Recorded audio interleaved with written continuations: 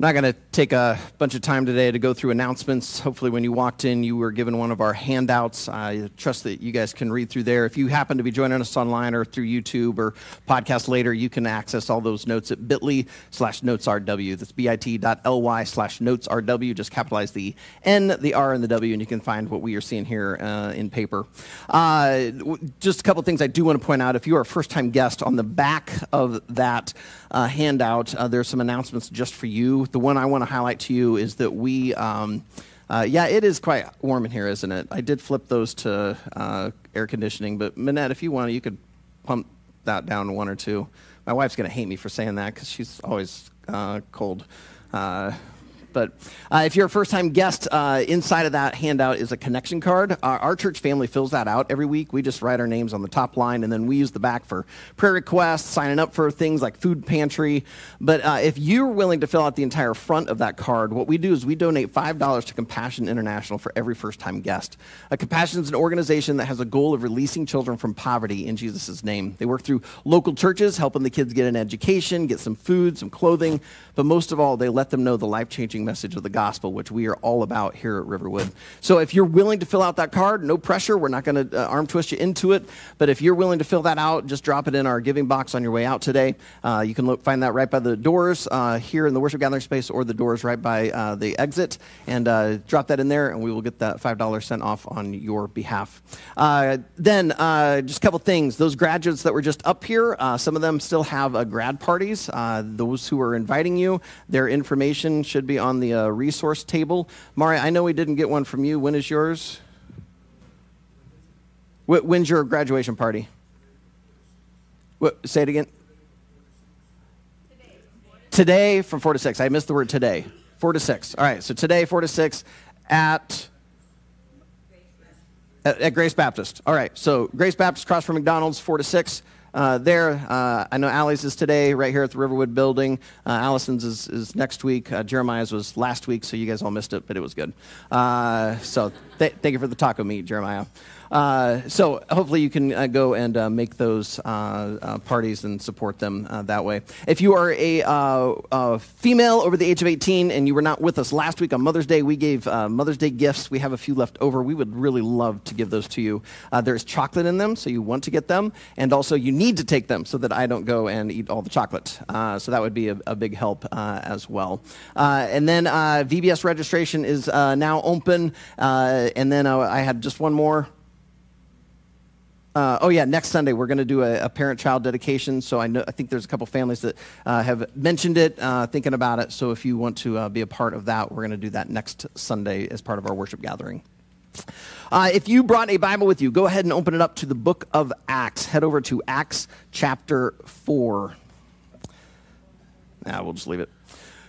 Well, back in the Stone Ages, back before the Roku, Apple TV, Fire Stick, back when us Neanderthals in the early 2000s had to get our television entertainment via airwaves, there was a TV show called Lost. Now, I was serving as the young adult pastor of a church. I was also part of a leadership team for a citywide young adult ministry. And all of the young adults, whether at my church or at Watershed, were talking about the show Lost. Now, my family had little kids. We just had no time for TV. We just didn't watch it. And then I found out that ABC, for the first time ever, was beginning to put their shows on the internet. And so my wife and I figured out a way to have a date night. We'd get the kids in bed, and then we'd open up my big clunky laptop, and we would watch Lost and slowly catch up with all the young adults. And they were right. This show was riveting. Every single week, you were left with some sort of cliffhanger, and you're wondering, where are the writers going with this? What's going to happen? What does this mean? And so all week long, everyone was talking about the latest episode of Lost. Now, at the height of Lost's popularity, it lasted about 6 seasons. Some seasons were pretty good. Some were all right. But at the height of its popularity, there was a pastor that I heard lamenting the fact that the people in his church were more excited about Lost than they were the Scripture. And he began wondering, would there be a way for pastors to teach that would create these scriptural cliffhangers so that people would be longing to come back to church and want to hear the next part?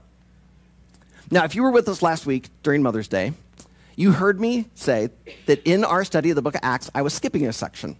We were jumping to the end of chapter 4, and that I was intentionally saving a section for today. I think my pastor friend would hope that that would create a scriptural cliffhanger, that you guys had Sunday circled on your calendar, that you arrived here early, that you already had Acts 4 open, and you were waiting with bated breath to learn what happened next. But I am not going to fool myself. None of you were doing that, because all you had to do was go and read the section we skipped. In fact, by me admitting that we were skipping a section and moving into this week, some of you might have ignored last week's sermon and just gone, well, why did he skip this? And read through it and try and figure it out for yourself. Thankfully, I talked for 35 minutes, and so it doesn't take that long to read it. Today, we're going back to that because there are some things there that are not only more exciting than an episode of Lost, but they are absolutely life-changing. Now, what is this life-changing truth that we're going to see in Acts 4, verses 23 through 31? Well, it has to do with prayer. Last November, make sure I get their name right, the Journal for the Scientific Study of Religion released an academic study on the topic of prayer. They surveyed people, finding out the different demographics that were praying, the frequency of the prayer, how long they were praying, but also the content of their prayers. They asked people on these specific topics, do you always pray for this? Most of the time, sometimes, rarely, or never. When you combined the always and most of the time, the top topic was praying for the well-being of others. I was actually impressed by that we as Americans pray more for others than we do just for ourselves. Number 2 was praise to God. I would think that probably incorporates some thanksgiving, some gratitude. And then you had things like guidance, forgiveness, health, relationships. I apologize for the really pathetic graph. That is theirs. You would think in 2022 that they could put out a higher quality graph and make it more readable. But I think academic journals do their best to make their stuff as boring as possible. So that's why they do that to us. But you can kind of see the topics there if you squint just right. Now, I was only surprised by a couple of things. I was surprised that praise came in number 2. I thought that might slip down a little bit. I thought we were a little more selfish. But anyway, it was up there. But I was also surprised that finances was as low as it was. I think it's like it's the bottom one, very last there. I've just known some people who've gone through some financial crisis. And so I just thought that would, kind of have bumped up a little bit more. Otherwise, that didn't surprise me a bit. Most all of that is what I expect. Because most all of that is what I hear in my prayers and in the prayers of others. But as we look at Acts 4, we discover that there's something very sadly missing in that chart. And I will be the first to confess, it's also sadly missing in my prayers. And because I know most of you, I suspect it's probably sadly lacking in your prayers as well. What is it that's lacking? That's what Acts 4 is going to show us today. Now, before we jump into Acts 4, I just want to say that the reason I saved this passage for today because I wanted to use it to talk directly to our 5 grads. I didn't want them to miss it, not knowing if they'd be here last week. Besides, I felt like the next section was more appropriate for Mother's Day. And so I want to talk directly to you 5 graduates. Now, this does not mean that the rest of you just need to tune out, that this is only for them. No, I believe that what you're going to hear today is just as much for you. But just as you guys are getting ready, for most of you, next Sunday, to walk across the stage to receive a diploma, to be recognized for all of your time, what you've done, and getting ready to move into the next chapter, what we're going to see today has the potential to absolutely radically change your life. You have some dreams, you have some ideas of what you want to do, and what we're going to hear today does not mean you have to change those dreams. But I think it will change the content of your prayers about those dreams. And that's what I want to get to you today.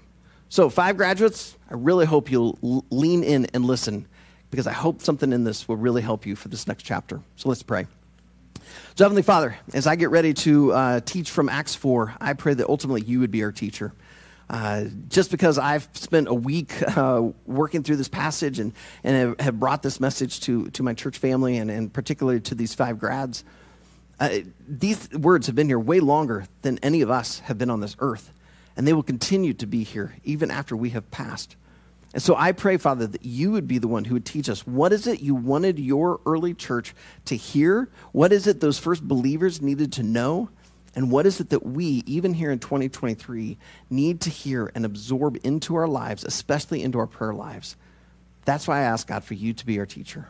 In Jesus' name we pray. Amen. Now, to understand what we're about to read in chapter 4, we need to just do a short review. 2 weeks ago, we did Acts chapter 3 and half of chapter 4 because it was one long story. What we saw was Peter and John, two of the apostles, headed to the Jewish temple to go and pray when a lame beggar asked them for alms, asked for some money. Well, they didn't have any money on them at the time, but Peter knew that if I just gave the guy some change, it would just help him short term. Instead, he wanted to help the guy long term. And so he said, in the name of Jesus Christ, rise up and walk. And a miracle happened. The man's legs suddenly became strong. He stood up, and he's so overwhelmed that he starts leaping and jumping around and praising God.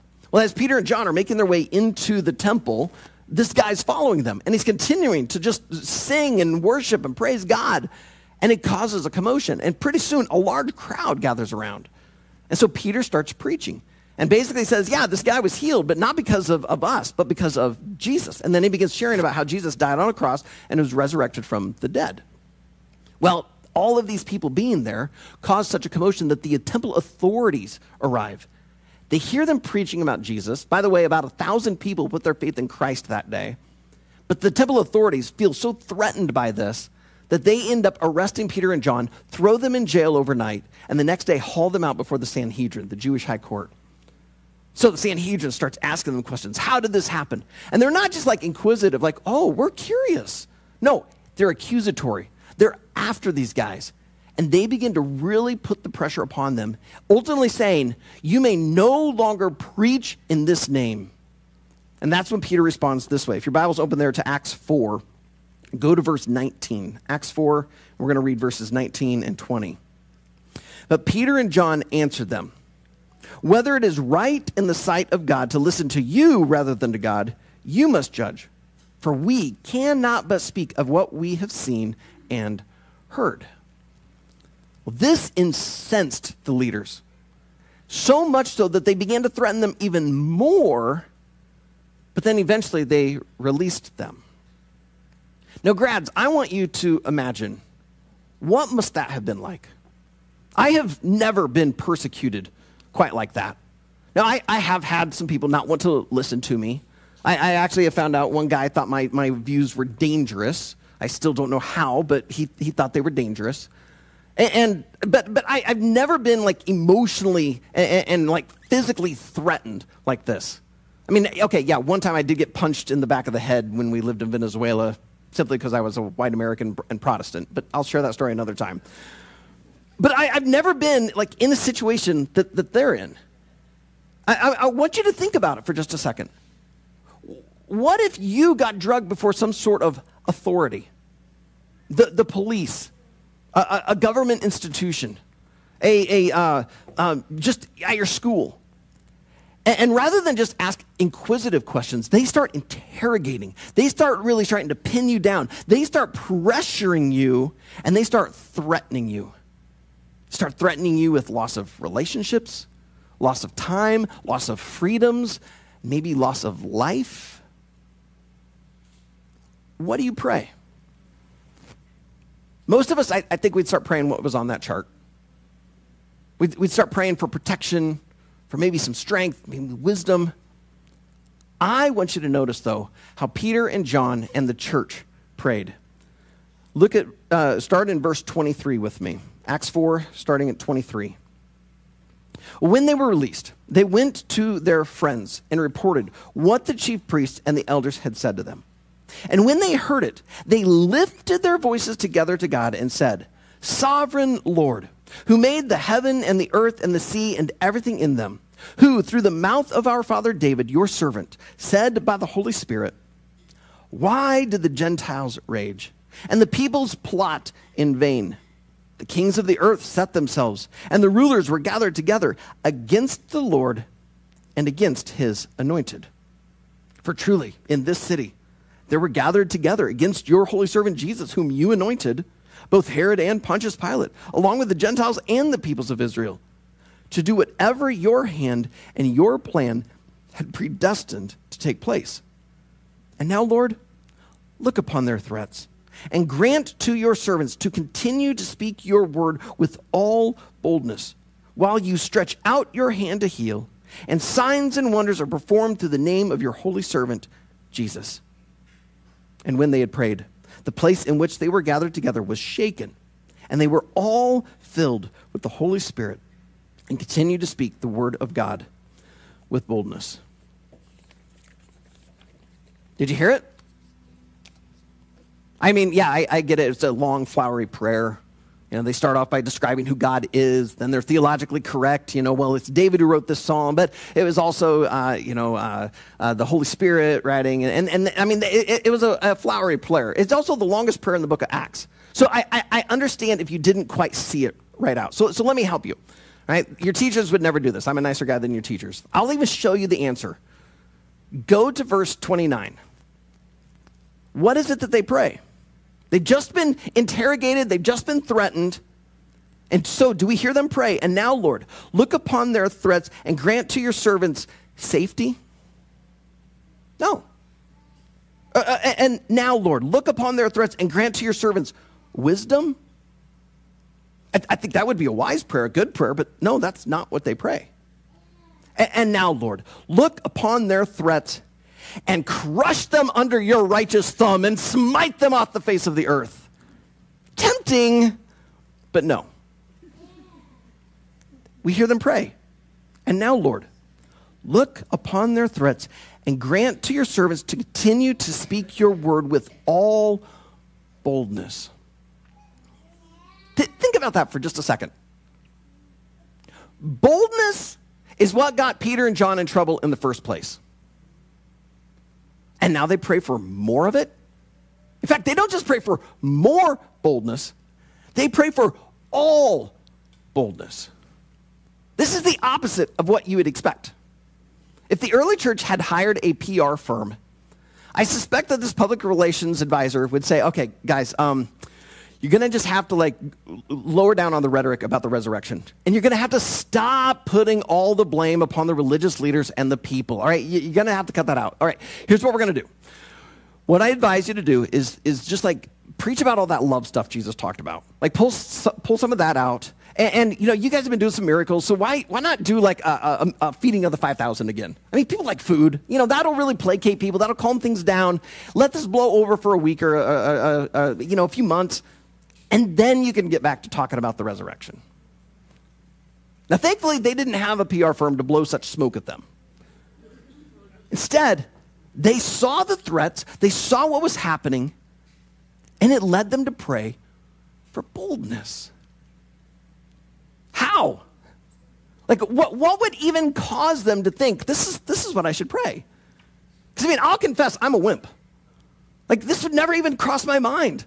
Yeah, protection, wisdom, strength, but boldness? I think the reason they begin to pray for boldness is answered in what we see earlier in their prayer. They start their prayer back in verse 24. They start it by saying, Sovereign Lord. Now, they go on to describe what the sovereign Lord did through his sovereignty, how he created all things. But that title, that word, that adjective is the answer. You see, the word sovereign, when used as an adjective, simply means possessing supreme or ultimate power. In Christian theology, the sovereignty of God means that he is over all things. It means he is an authority in every arena of life. And that nothing happens apart from his awareness. He knows all. He is in control of all. So this means that as Peter and John and the rest of the disciples, the 5,000 people of the church, are praying, they're saying, God, we know that our arrest by the Jewish leaders was not a surprise to you.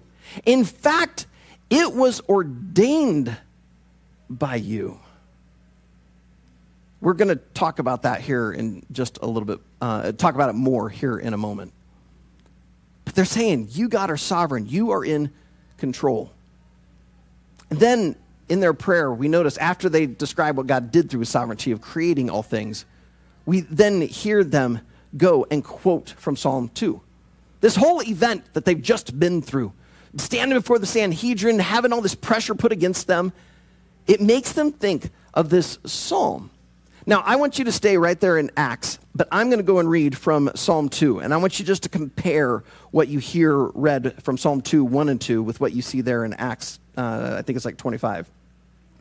Why do the nations rage, and the peoples plot in vain? The kings of the earth set themselves, and the rulers take counsel together against the Lord and against his anointed. Now, when the original writer, probably King David, as they attribute it to him, was writing it, he is thinking of the Lord as God and the anointed as the king, being himself, King David. But Jesus had taught the disciples that all of the Hebrew scriptures ultimately was about him, that it all pointed to him. And so they, in a sense, reinterpret and see this in a new light, that yes, it is about God and his king. It is also about God and the ultimate king, the descendant of David, the true and better David, Jesus. That's why we hear them pray this in verse 27. For truly in this city there were gathered together against your holy servant Jesus, whom you anointed, both Herod and Pontius Pilate, along with the Gentiles and the peoples of Israel. You see it? They're saying there are kings who were against God, rulers, the nations were raging against God. It's almost as if they see Psalm 2, 1 and 2 as being a prophecy written 1,000 years before these events happened, and it's almost like it's being fulfilled right here and now. And this gives them confidence. Because if God could say, here's what's going to happen, and he says it 1,000 years ago, and it happens, it reveals the sovereignty of God. That's why we hear them pray this in verse 28. That these people, Herod, Pilate, the Gentiles, Israel, to do whatever your hand, O God, and your plan, O Lord, had predestined to take place. All right, now this is beginning to lead us to a very uncomfortable doctrinal truth. Many people start to get really, really uncomfortable at this idea that God is sovereign and predestines things. Because what this means is they're saying that God predestined, he planned for Peter to notice the lame man, to have his heart moved, to want to heal him, to have the guy then follow them and create a commotion, which drew in the crowds. God then put the words on Peter's lips to preach to the crowd. God opens the hearts over 1,000 people who put their faith in Jesus, but God also allowed these Jewish leaders to come and arrest them, to come and persecute them, to come and threaten them. And if you go on to study church history, we discover Peter dies. He's actually crucified for his faith in Christ. And he refuses to let them crucify him because he doesn't think he even deserves the death of his Savior. So they crucify him upside down. And John ends up being relegated to an island to put in exile so he can't create any more problems. And the sovereignty of God allowed this, predestined this, planned for this. So what you're saying, Aaron, is that God predestined that murder, that child's abuse, the cancer, my losing of my job, the loss of that loved one. It gets really, really uncomfortable. And I know people who've left churches for even daring talk about this. And I know people who've actually even left the Christian faith because of it. Because Because if God is supposedly so good and so powerful, then how could he predestine such evil? I get it. I understand it. The problem is, we are only seeing this from a human perspective. We are not seeing it from an eternal perspective. Any of you know what a tapestry is? I'm talking to the grads. A tapestry is a work of art, but rather than use paint, they use thread. You weave it in such a way as to create the picture. But have you ever seen the back of a tapestry? It's an absolute mess. It's a disaster. It looks nothing like the front. Even if you go in there and you trim out some of that thread or yarn, the image you see, it looks twisted. It looks wrong. Like no one displays the back of the tapestry. You make sure to flip it around, the back's against the wall, and you let the nice, beautiful front be seen. The trials, the pain, the difficulties, the persecution, that's the back of the tapestry. In the book of Genesis, we meet a guy by the name of Joseph. Joseph is sold into slavery by his brothers. That's the back of the tapestry. We then later see Joseph thrown in prison because the wife of his slave master told a lie about him. That's the back of the tapestry. We then see him show some kindness to the fellow prisoners, and yet when they get out, he is forgotten. That's the back of the tapestry. And yet, we see Joseph crediting all of that weaving to God.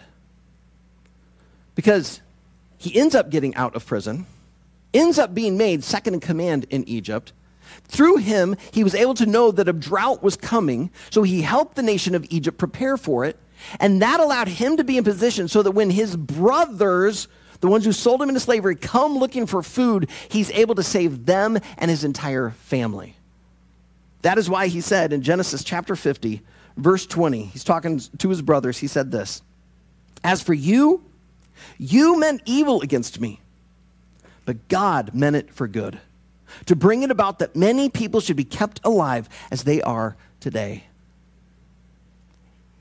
Everything he went through, it was the back of the tapestry. It was ugly, it was a mess, it was awful.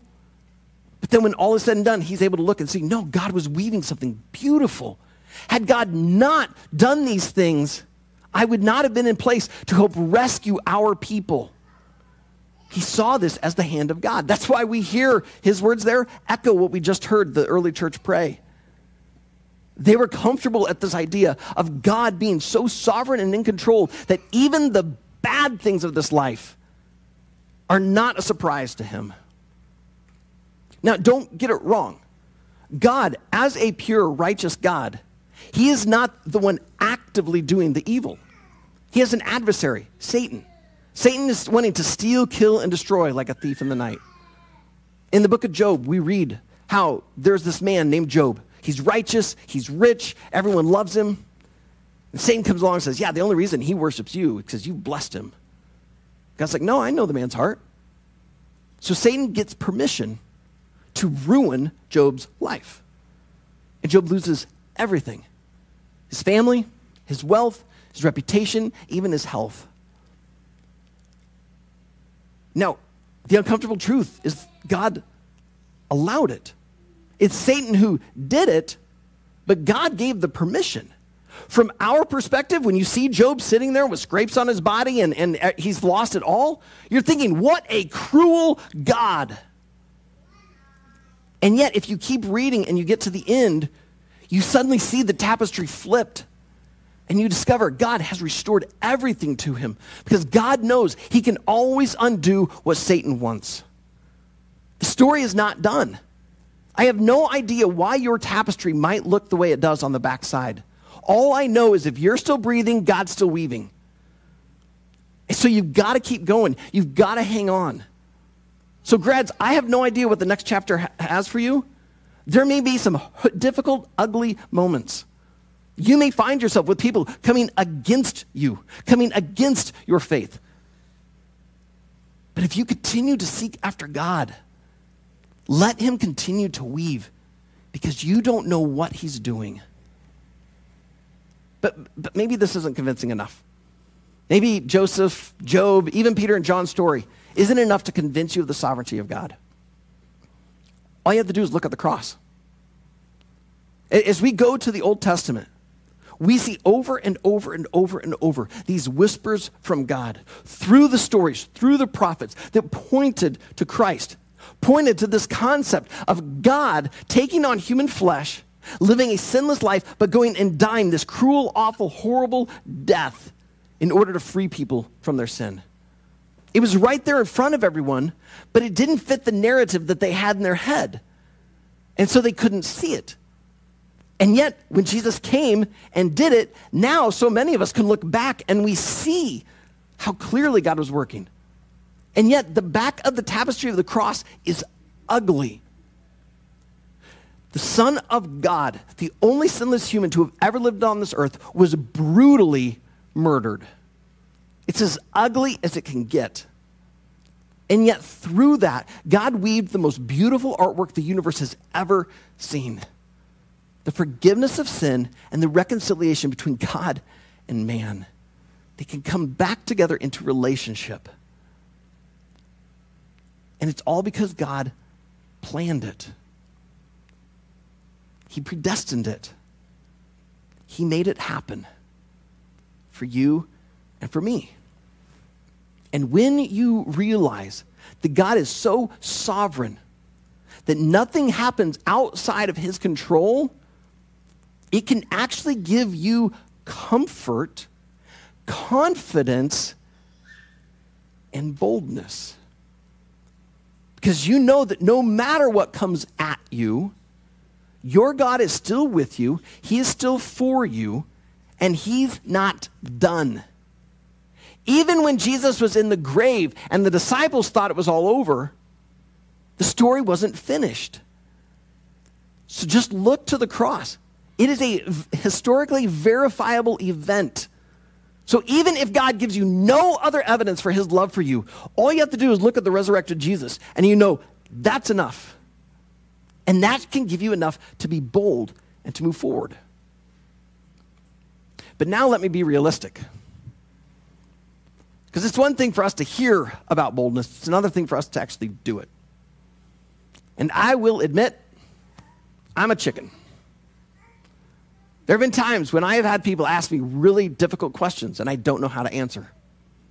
There have been times I've stumbled onto people's stories and I really don't know what to say.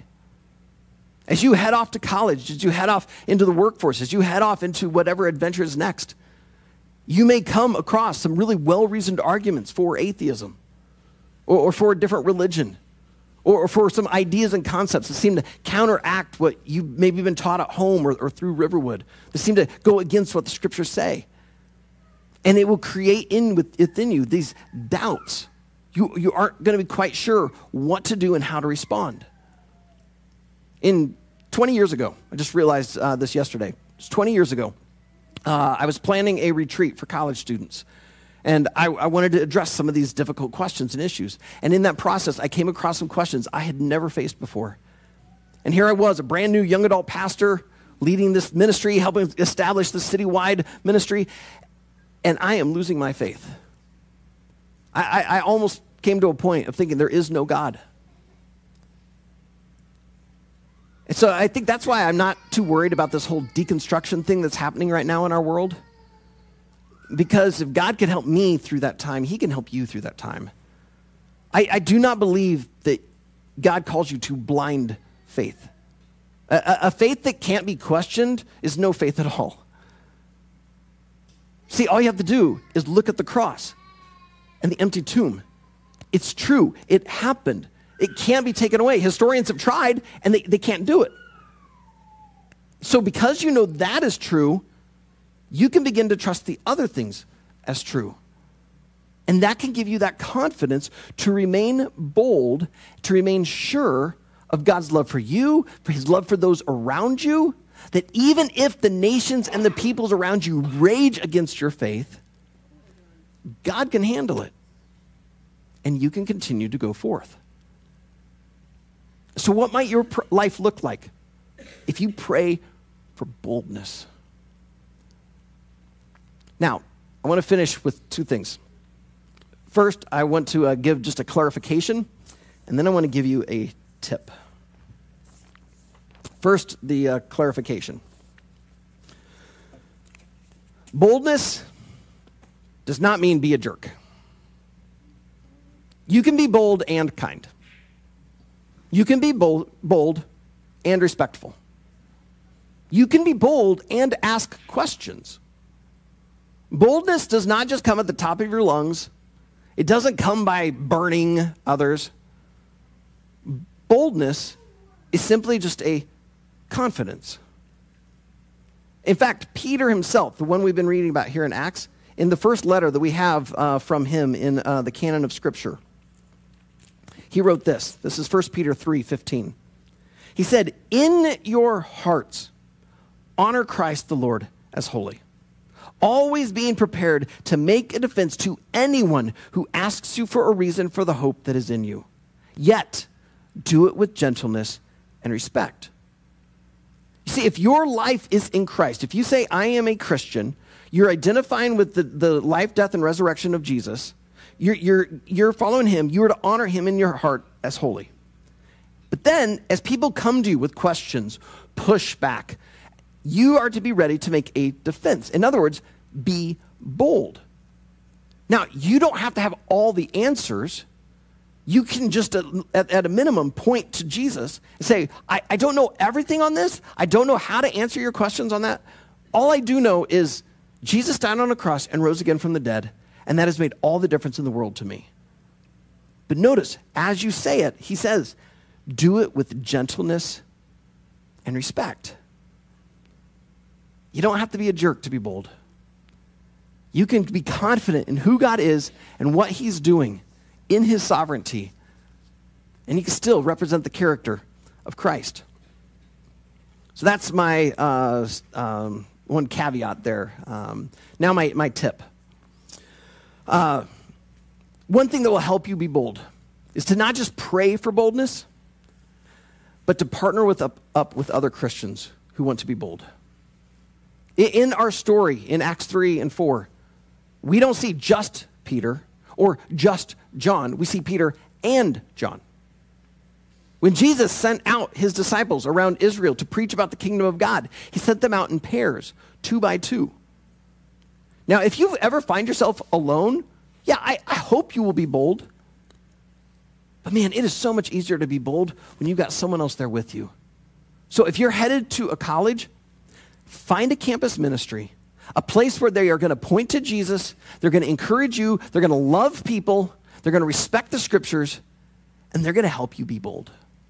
If you're headed off into the workforce and you're staying local, dive even deeper here into the Riverwood family. Or if you're headed somewhere else, find a church that will do just that, help you follow Christ, centered on the gospel. But the more you have these people in your life, the easier it's going to be to remain bold. Yeah, you can do it alone, but it's dumb to do it alone. Don't be dumb. You guys are graduates. Find some people to partner up with and let them pray for you and with you, and pray for boldness. 4, the sovereign Lord who made the heaven and the earth and the sea and everything in them is able to look upon the threats, the pains, the difficulties that come against you, and he is able to give you all boldness to stand firm in your faith and to handle it with grace and wisdom and strength. All you have to do is ask. So, Heavenly Father, we ask right now for boldness. As we have already prayed for our grads, that as they go into this next chapter, help them to follow you. I pray it for us as an entire church family, that the Riverwood family would be a place known for its boldness. Not because we're loud and proud, not because we have something great and cool. We'd simply be bold because of who you are. We have such confidence in your sovereignty that we know that no matter what difficulty might come our way, you can handle it because it has not caught you by surprise, and you can even use it to weave something beautiful. That what Satan has intended for evil, you can work for good. Father, help us, whether we're headed to college or headed to work or headed home or headed to our neighborhood or headed to our clubs or wherever we go, we would go with all boldness because of who you are and what you've done. I pray this over our grads, and I pray it over us as a church, that you would help us, even in our moments of doubt, to trust you, to trust that you are still weaving. We love you, Lord. It's in Jesus' name we pray. Amen.